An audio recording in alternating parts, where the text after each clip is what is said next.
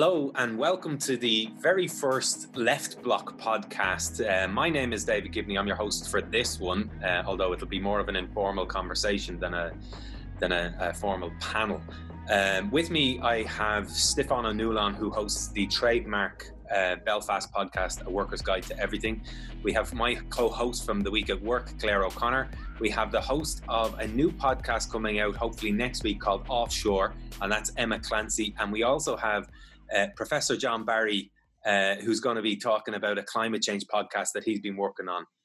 On top of that, I should mention that Emma has a website, the Irish Broad Left, that she's been hosting, and that's going to form part of this conglomerate as well, this multinational organization that we're founding.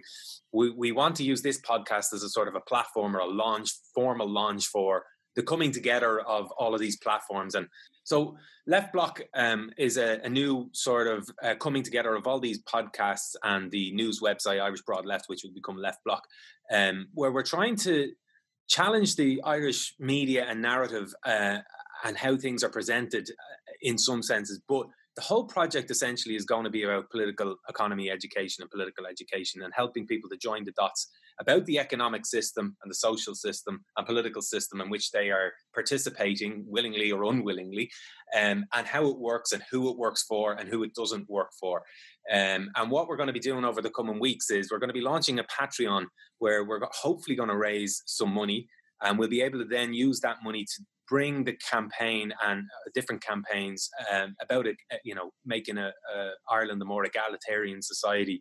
We want to use that resource to go around the country to do political economy education in communities, the length and breadth of Ireland, about the key issues that are relevant to people right now, including climate change and housing and healthcare and education and COVID and workers' rights. We're all trade unionists, we're all lefties, unashamedly so. We believe in a different type of Ireland, a different type of society, but we can only get that if we agitate, educate and organise. And this is our attempt at the education part of that. And we'll maybe perhaps move towards the agitation a little bit more and the organising a little bit more as we go down the tracks. But Stevie, you've been central to some of this stuff from the start. Can you tell us a little bit about Left Block and what you believe is going to happen with the project? Well, I'm glad to say, Dave, that I have no clue because it's kind of an organic project. I'm happy to be involved. I'm happy to see where it goes as it develops. I do know that we want it to be a kind of pluralist space, a space for lefties of various traditions to come together to talk about the issues that we all face. Where it goes and what it develops into, I don't really know, but I kind of like that about it. And I don't think we should be overly prescriptive either. I think it should be kind of developmental. But as long as it becomes a space where people can come together to talk in a comradely way and debate and learn from each other. We kind of started doing this kind of in old school face-to-face political education training about 8 years ago. And I know John Barry was there, the first one in Lusty Beg, County Fermanagh, when we had a political school. And we invited all sorts of people to that school from all sorts of left and Republican and Green traditions as an attempt to kind of, it didn't work, obviously, but it kind of set in motion this idea that we need to be talking more on the left and less sectarian and less gutting each other and less fucking attacking each other rather than attacking the system that's killing the life support systems on this planet. And as John knows, as you know, Dave, you've been out in those Lusty Beg political schools, had quite a good impact. I mean, they created a different atmosphere and it created a different way of talking and being together and building relationships across the left, across this island and indeed with the island next door. I mean, John, you were at them. What did you think of them? What was your first impression of those Lusty Beg events? Because I suppose Left Blocks, for me, in my head, is an outplaying of that attempt to create a non-sectarian left space. Well, like many of us here on the call, I've been an activist for a long time, but also an academic. And it has to be said that some of the most informed and analytically astute, particularly analyses of the crisis of capitalism, the climate crisis, and so on, and some good sessions in the pub afterwards I've ever had have been down at Lusty Beg of very fond memories. In fact, we should call it not Left Block, call it Lusty Beg, I think, in terms of honouring its origins. But particularly, to pick up on what yourself and David was saying, the importance of political economy education. I think there's a real need and a hunger out there for people to understand what's going on, in the world. Why is it that, we see already the drum beats for austerity or a carbon tax and so on?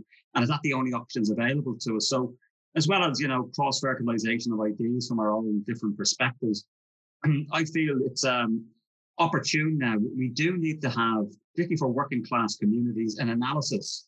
Because I think, as you both discussed in your respective podcasts, the rise of the right on the island now is particularly worrying.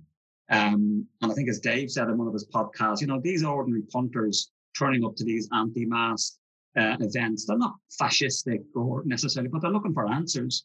And they're not going to get them from, folk like us. I'm not saying we're the only people they can get their analysis from, but the left needs to be able to get its views out there.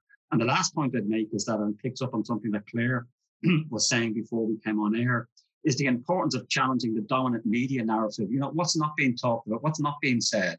And I hope at least, the Left Block, collective of podcasts can begin to offer a variety of different perspectives that people can choose from, and not simply, the one size fits all analysis that the mainstream media is putting out.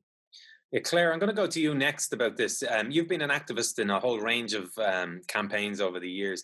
Tell us a little bit about your background and why you want to be involved in this project. Yeah, well, I mean, I'm only really involved in activism a couple of years, pretty much after I have 2 young kids. I have a nearly 4 and a 5-year-old, and I got involved in volunteering just before I had them. That was with ICHH. And through there, I got involved with other campaigns, around housing, a couple of feminist campaigns, anything really got to do with poverty, social deprivation, anything like that. I found myself gravitating towards my own background. I mean, I come from a working class background, but I grew up around a lot of addiction and poverty, homelessness, domestic violence. So I've seen the consequences of bad governments, bad policy, a bad political system. But it really wasn't until the past couple of years, and I got involved in activism, that I started to meet people that were involved in politics, the political side of it. I mean, even years after I did, a couple of years ago, I finished a degree in social science, but didn't really come away with any political understanding. I could explain to you what different ideologies were, but that was pretty much it. Had no real knowledge of the Irish history of politics or the different parties. Just had a pretty basic understanding. So yeah, I was always more interested in the social justice side of things, activism, community, organising, that kind of thing. But yeah, I was lucky enough to just meet great people. And then obviously I went on your show a couple of times. You asked me to co-host, and I love talking to people. I feel like I am at the start of my political education at the minute. Like, I don't feel like I have the level of theory or understanding or knowledge that everybody else involved does, but I feel like it's people like me that we need to be kind of bringing into the conversation. It's people like me that we need to be having the conversations with, because I'm the same as John. I think the rise of the right, and I think we've really seen an acceleration over the past couple of months of the danger of people not truly understanding the impact of politics on their life. And we need to be able to see deeper. Stefan talks about this in a couple of his podcasts, that he always brings it back to look behind the story, like go deeper into what's actually driving this and what's connected, and just ask those questions about, just beyond the surface level. But you need the understanding of the political system to do that, and you really do need that political education. And I think that to be able to help provide that in an accessible way would be my dream for this whole project, and like that, create a space for people to just engage and ask questions and get involved and just have those conversations. Yeah, I think you touched on a really good point there about the understanding. I think, by the way, first of all, I think we're all in a learning process. Anyone who thinks that they've got all the theory or understands everything they're the people who are extremely deeply flawed about all of this. None of us have all the answers. We're all still learning. I wasn't born a socialist. I wasn't born a lefty. It's life experiences, and it's the political education that Stevie, John, yourself, Emma, all of my interactions with different people. And I'll move to Emma now, because I've known you, Emma, for 9 years now. I was only counting this up earlier on. We worked together in trade unions over in Australia there almost 10 years ago. You've been doing some tremendous research on the EU and what's been happening over there. And particularly when we came into COVID, your report around the cuts that were demanded by the EU of certain countries in relation to their healthcare system. It's not something that's told to people. Can you tell us a little bit about that report, and then tell us why you're involved in this project and what your agenda is for your podcast? Yeah, sure. Well, the main kind of focus of I'm based in Brussels at the moment. I've been an activist, as you said, in Australia. We emigrated there from County Laois when I was a kid during the 80s, 90s recession before the big housing boom. So I was involved in left campaigns in Australia for years. But when I've also been I was an activist in Belfast as well. And now I'm in Brussels in the European Parliament with the GUI NGL group. So that's the coalition of the European United Left / Nordic Green Left. It has parties like Podemos and Bloco Esquerda from Portugal and Syriza from Greece and Sinn Féin, but also Claire Daly and Mick Wallace. It's the far left or the left of the Social Democrats across Europe. So that's been a brilliant learning experience as well about the various campaigns and strategies and tactics that the left are using around Europe. But I think there's a real problem in particularly the Irish media with this whole kind of narrative of the European Union was the best thing to ever happen to Ireland, and you even get kind of you get some of this sort of debate around Brexit. Obviously, Brexit's going to be destructive for Ireland, and enforce partition, for example. But I think it's really crucial that the left actually maintains a very fact-based kind of analysis of the nature of the European Union. And it's a fundamentally neoliberal institution, and it takes every opportunity that it can to force neoliberalism. Often they have very, more than willing partners, and they certainly do in the Irish government. But yeah, that's absolutely a major problem that you have legal restrictions on, say, for example, you have a left government in Ireland, you will have serious legal restrictions on what a left government can achieve because of the nature of the European Union. But going into the left bloc, a few of us over here in Brussels over a year ago, so February last year, we initiated Irish Broad Left in collaboration with activists mainly in Belfast.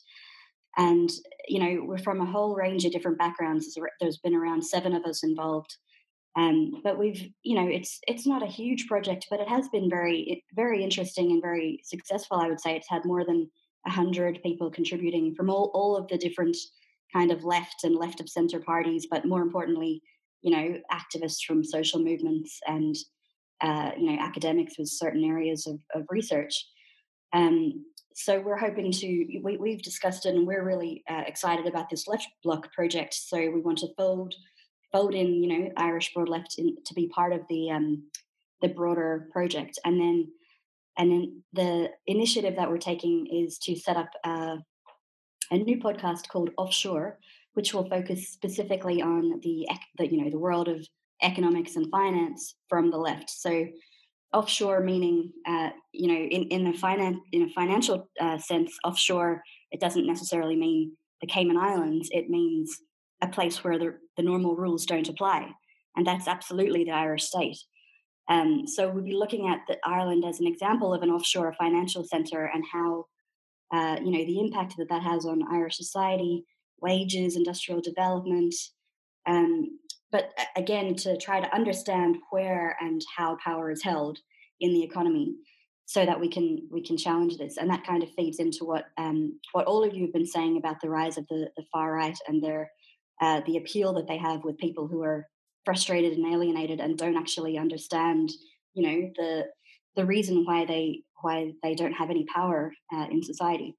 So we're hoping to launch this next week. We'll have some really excellent guests talking about all the major kind of topical debates going on in, like, for example, modern monetary theory, the concept of degrowth. We're going to be looking at all of these issues in the Offshore podcast. Hey, Stevie, I'm going to come to you next just to tell us a little bit about your podcast and how that podcast overlaps with the actual work you do in Trademark in terms of political economy education. Tell us a little bit about your experience in political economy education and what the podcast does.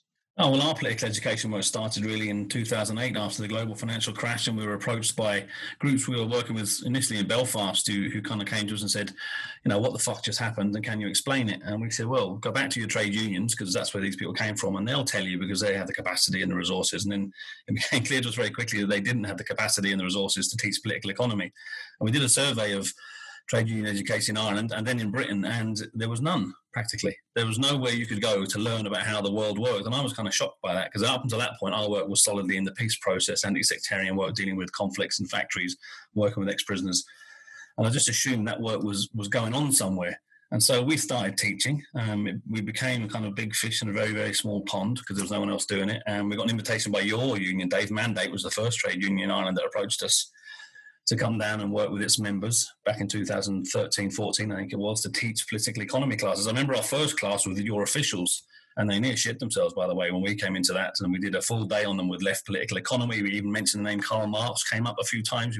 I think we mentioned James Connolly a few times as well. So I'm not sure how well that went down, but we were invited to stay in Mandate, and we spent the last 6 years working in the union all over the island.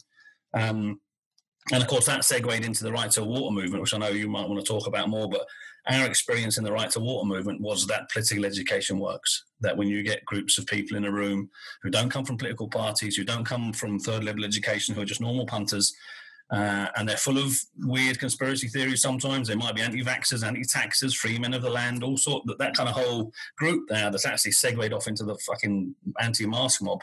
We had some of them too. And when they listen to logical, rational, fact-based information based on left political economy, you can win them over. And I think we did win them over. And that was a really interesting experience with Right to Water, because Aditya Chakrabarty wrote an article in The Guardian last year, and it was called What Happens When Working Class People Learn Economics? And the answer was it changes them, and it changes them for good, and it changes them in the right ways. So since then, we've been kind of plugging away at it in our own little way. We mostly now work with British trade unions, not Irish trade unions. I'm just going to throw that one out there. Apart from Mandate, there's something going on there. We need to look at in more detail, perhaps, Dave, another day. And then the podcast thing came up, and you were one of the ones kind of telling us you should do a podcast. We didn't know what a podcast was. And then Clem Bradley, who works for the Creative Workers Co-op, he was encouraging us. So we did a few of them, but we didn't take them seriously. And we did a few of them, and we had a few hundred listens. But then lockdown happened. And I suppose 50% of our work disappeared overnight. We had nothing to do almost for the first 3 or 4 weeks of it, because everyone was in that kind of weird period of everything just stopped. So we just started knocking out these podcasts, and they became very popular very quickly, and we got really good feedback from friends and comrades, and we were throwing out like propaganda posters with them and the kind of social media campaign. And then we realized belatedly that podcasts are simply another form of political education. They're different. It's a different format for us. It's a difficult one for us.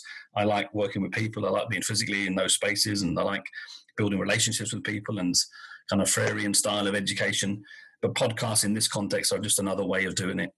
It's one way, unfortunately, you don't get much feedback, but it's just another way of encouraging people to listen to what we have to say. We don't have all the answers, as you said, but we think we've got interesting things to say about the world we live in. And that's kind of where we are now with it. But I do hope to go back one day in the near future to face-to-face work as well, and being with people in those spaces and working with people and organising, as Claire said, through that political education, because the two for me are the same thing.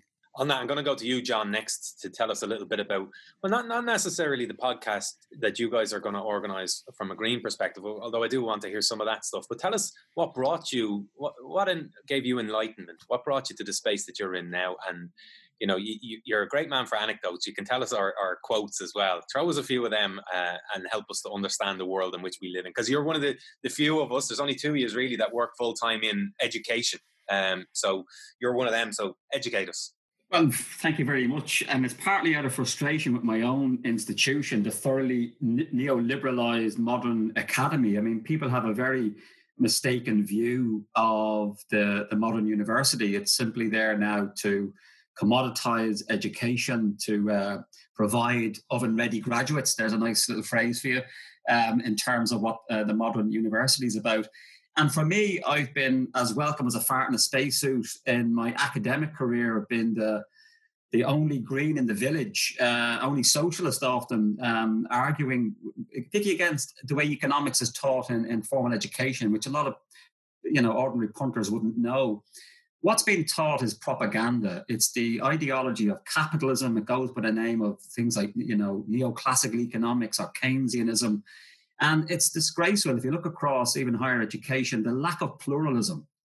And this has been something that I've been doing for a long, long time as an academic, as a kind of almost like a lone voice. So there are a few more now coming on, kind of heterodox economists. So for me, the podcast format is partly a way of probably venting some of my frustration and really trying to, show people that actually this nonsense we're seeing about, austerity being the only way we can pay for coming out of the pandemic and so on. Showing them, as Emma said, like modern monetary theory certainly has been an eye-opener for me. Another one that I know Stevie has done a lot of work on, and he introduced me to, is the whole community wealth building idea, more bottom-up, whereas modern monetary theory is more of a nation state. And so for me, I've had to question quite a lot of my own assumptions, I think, and this is a discussion I've had with Stevie over the years. The left on the whole has completely forgotten about finance up until very recently, and yet it's absolutely crucial now to understand the financial system and financial capital. And for me, actually engaging with Stevie and those Lusty Beg debates, I've now become much more Eurosceptic, even though I was a Ramoner in 2016. And indeed, I remember having discussions with Stevie about, it was the Remain and Reform and being critical of TTIP and so on. But actually now, having listened and opening my mind to really understanding the thoroughly neoliberal constitutional nature of the EU, I'm much more open, as I always was. I understood and respected those who had a Lexit position in the referendum. And actually, I think now they've probably called it right.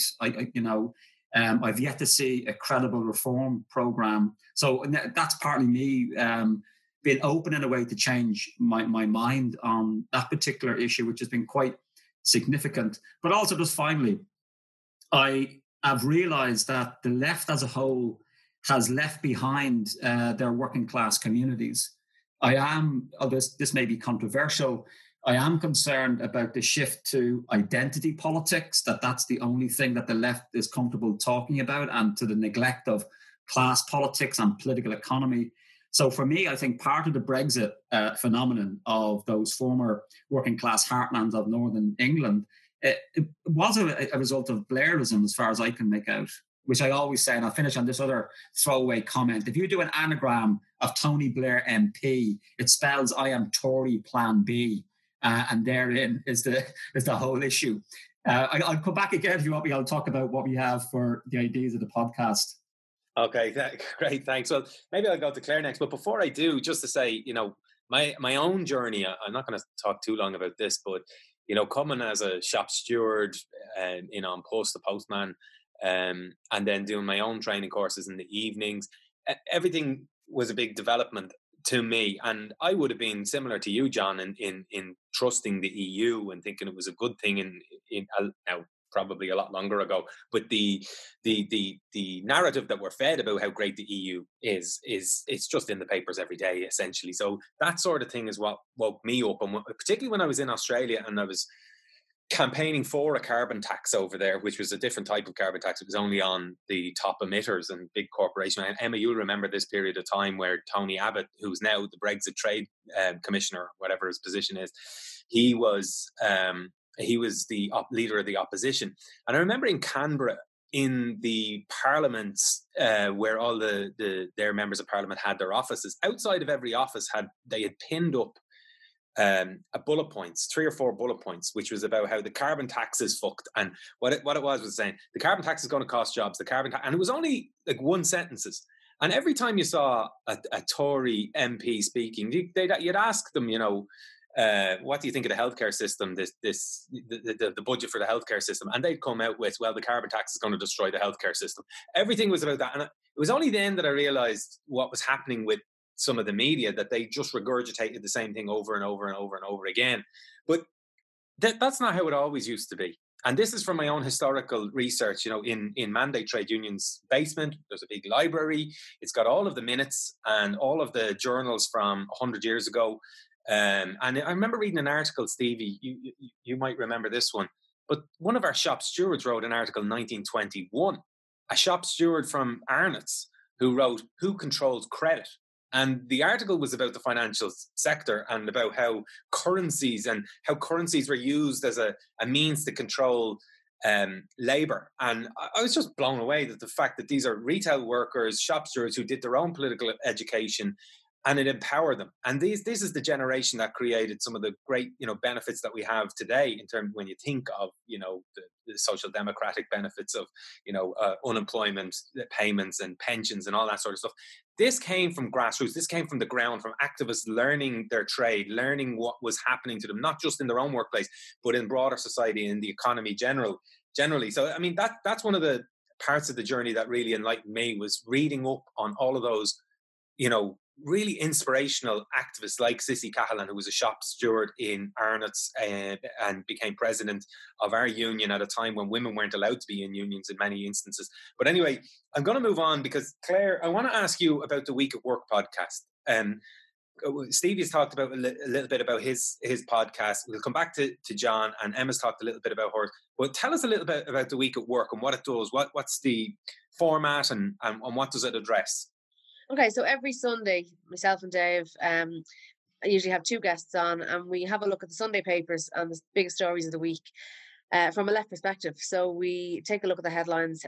We look at how they're reported, what's not been said, the actual implications for working people, for working class people, and what's not being said behind them. So hopefully we kind of drill down into them and see on a larger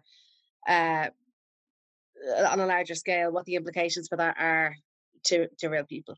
I just wanted to touch very quickly on something that John said there, because actually it's one of the reasons I'm so glad that this project is happening. When I hear the word identity politics, I get palpitations, because I've had experiences over the years where I've seen people that I respect be critical of identity politics, and I've asked, what I've thought has been a really open way, what does that actually mean? What are the implications? Like, I do believe, I think we need to be talking about class more, much more. But in terms of what are you asking people, and I'm not saying let's have this conversation now, but I think it's great that this space is here, because when I've asked, well, what does that mean? What are you saying to people who are, say, campaigning or involved in activism around the individual issues that are affecting them right now? I've often just got a really kind of negative reaction back, and people have shut down and haven't been willing to have those conversations. So I genuinely don't understand this. So I think I'm really looking forward for this to be a space to have those conversations across the left that often turn a bit combative, because maybe people don't give each other, the benefit of good faith, or assume that other people aren't, acting in good faith. But so I just wanted to throw that in there. That's something that I'm actually really looking forward to. But nice. On a Sunday, we cover the stories from the Sunday papers. We look at the headlines, we look at the stories in the papers and the biggest stories in the week from a left perspective. And sometimes we have politicians on, sometimes we have activists, sometimes we have, just people whose perspective you don't often hear on the radio or in the newspapers. And that's one of the things I'm most interested in, is, hearing the perspective of people that have experience in activism and campaigning or politics that aren't being platformed. Okay. Great. And before I come to you again, Emma, I want to ask Stevie, because I just, there's another podcast that we haven't mentioned on this that's going to be part of the group, Nual na Nóg. Can you just give us a bit of an explainer about what that podcast is? And just tell us who's involved as well. Yeah, Ken Chavez, Janame showing Eliger do, so in Chin Janame Merlata, Tan Podcrew Ella, Aaron C. Show, and Nual na Nóg, and Tanium ta Air, Tan Dram Show, Dini Oga, as Dura, as Sangalia, as Belfast, Shilam. Agus béisi le cais an taisi le cais fi mór question a socialta, palatiala, chultarha, foin changa noi, a winning go mór leis an éisio an year, agus an fud na crinne. Ta sé curle ke onion new line, Kajan Tani Mel, Andrew McShakers, Killian McHaba, agus the podcast sus in you, agus as we cais fi le Emma Nirishka, Kyoto Gidor in Joconnell, ta si into jazz, get the kjol, get the crack, get a couple of hours and come away. So wat simmagan in Gaelig, no wat fallen Gaeliga, no mas it a Gael. Jan Kinchiga Ashton Shivla listen pod crew and make sure you listen to it and share it, even if you don't have any Irish. And if you don't have any Irish, fucking shame upon you.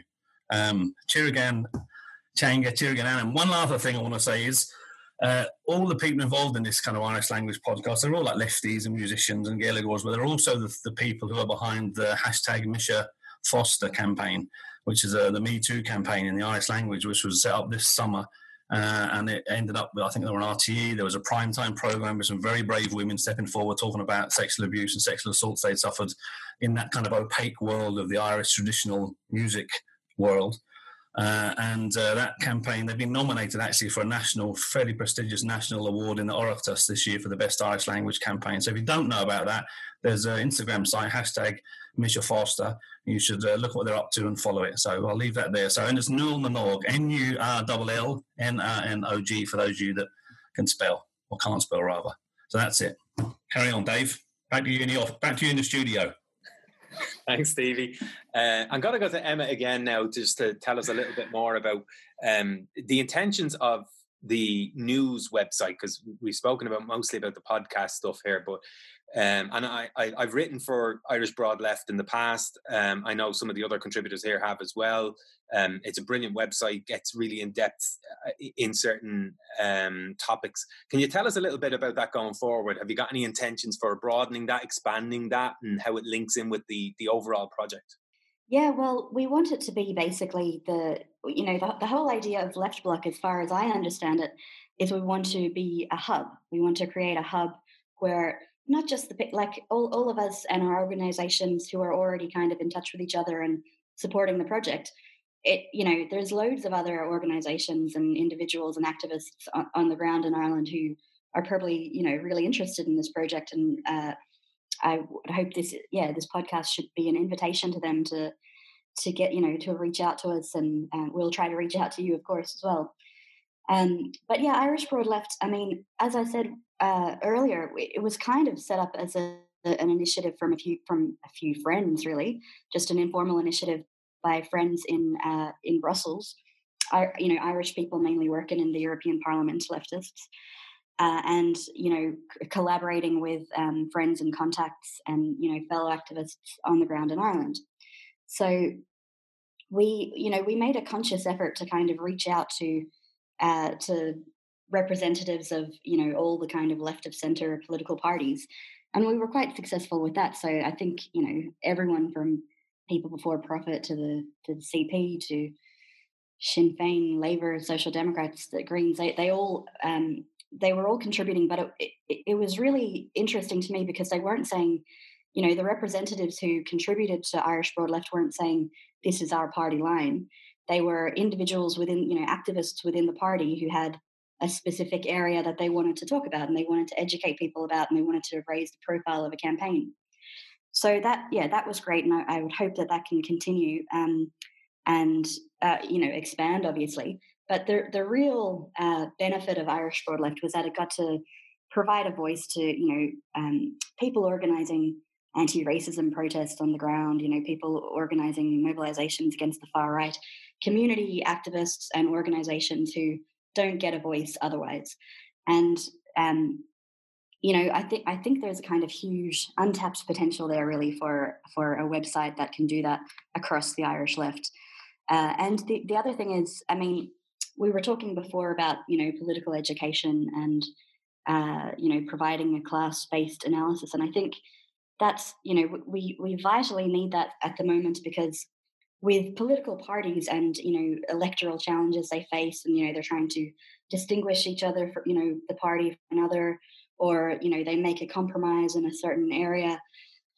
All of these things can have a distorting impact on the political education process and on political debate. And I think, Left Block should be a hub where we can provide that very consistent class-based analysis, what is actually objectively in the interests of the working class.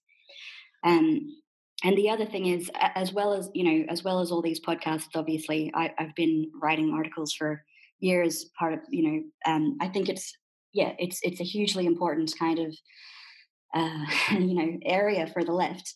But this is the moment to do it, because this is the moment that it's been developing, obviously, since the global financial crisis in 2008 and what came after it. But everything has changed. Like, so we're talking about a completely, all of the old kind of theories about taxation, inflation, monetary policy, they've all just been, proved to be completely wrong. the left has been saying they've been wrong for years, but now, objective reality has proven them wrong. Now's the time for bold ideas and bold kind of organizational work to actually put forward these new ideas and, do it consistently in a way that's not compromised by whatever kind of, needs of the day, and do it in a way that promotes unity, but, on the basis of kind of, as Stevie was saying earlier, comradely debate and comradely discussion. So yeah, it's, we take submissions. We want to turn it into the Left Block platform. So if you're listening to the podcast and you have a kind of campaign you want to raise the profile of, or an issue you want to talk about, then certainly get in touch and make a submission. Great. That's brilliant. And one thing I think is missing for a long time on the left is that, like, a lot of groups have podcasts, a lot of groups have their own websites and stuff, but there's not really a huge amount of cross-pollination going on there. The people aren't working with each other. And part of that is down to electoral politics, which is great that none of us are running for election as far as I know. We don't plan on getting involved in that side of things. This is simply a political economy sort of a process, an education process and a campaigning process. John, I'm going to come to you again about this and ask you about your podcast, because I for a long time have been looking for and unable to find really good podcasts or information, accessible, easy to understand information on climate change. The world is burning around us, and yet still we're not getting the information in an accessible way. Everything is very highbrow when you're reading these reports, and most of my friends and family and all, they hear the word just transition and they go, what the fuck is that like? So can you tell us a little bit about your podcast and the agenda that you guys have and who's going to be working with you on it? Well, maybe I could just link back to Stefan quite rightly, language shaming us, those from Ireland who have lost their own native language. And in a way, it relates to what I hope the focus of our podcast is going to be. I remember doing my Irish oral back a long time ago, and the word that I remember, and Stefan will tell me if this is the correct way, is defustiacht, which I think means unemployment. This was the height when, in the 80s, early 80s, I'm getting show my age now, doing my leaving cert, that the Irish unemployment was about 20%. And this is what I'm from a working class area of North Dublin. If you know the film and the Commitments and Roddy Doyle, that's all where I'm from, Kilbarrack and Edenmore. And this is what we were taught in the Irish oral, to talk about unemployment, which is almost like, when I look back at it now, describing our own conditions as working class kids. And so I always have had this strong class analysis, but it's often been missing from my chosen politics, which is green politics, which is often the educated, guilty urban middle classes. And it's always been my aspiration as a recovering politician. Full disclosure, I was in the molehills of power here in the north, in the most unionist-dominated council for 7 years. As Stefan knows, I was a strapping 6'7" man when I started out, and now I've been whittled down to this hobbit-type little disgruntled creature you see before you. And I'm done now with electoral politics as a result of that experience.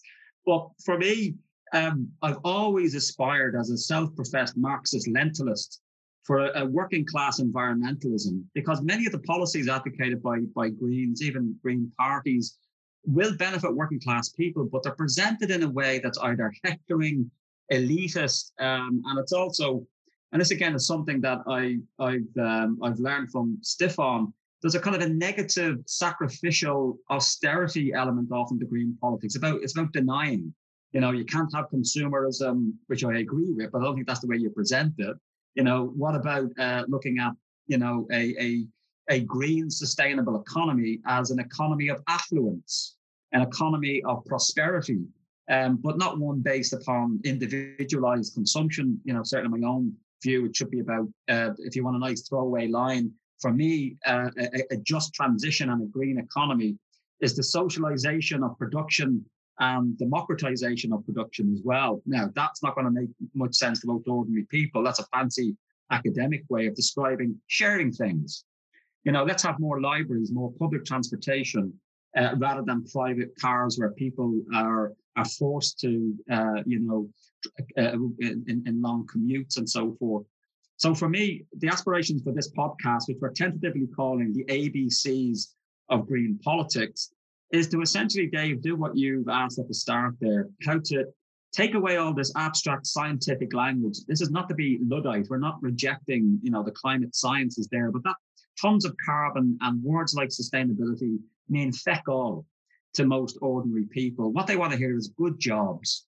And for me to go back to where I began with Defostate and, my abiding memory of my Irish being marked by the high unemployment of Dublin, also the massive drug issue in my community at that time, the two abiding memories of my experience as a working class kid in the 80s in Dublin, is really to see how we need to, bring about a different language for, essentially for me, it's about jobs now. That's why I'm a post-growth economist. I think the idea of economic growth continuing has long outlasted its usefulness.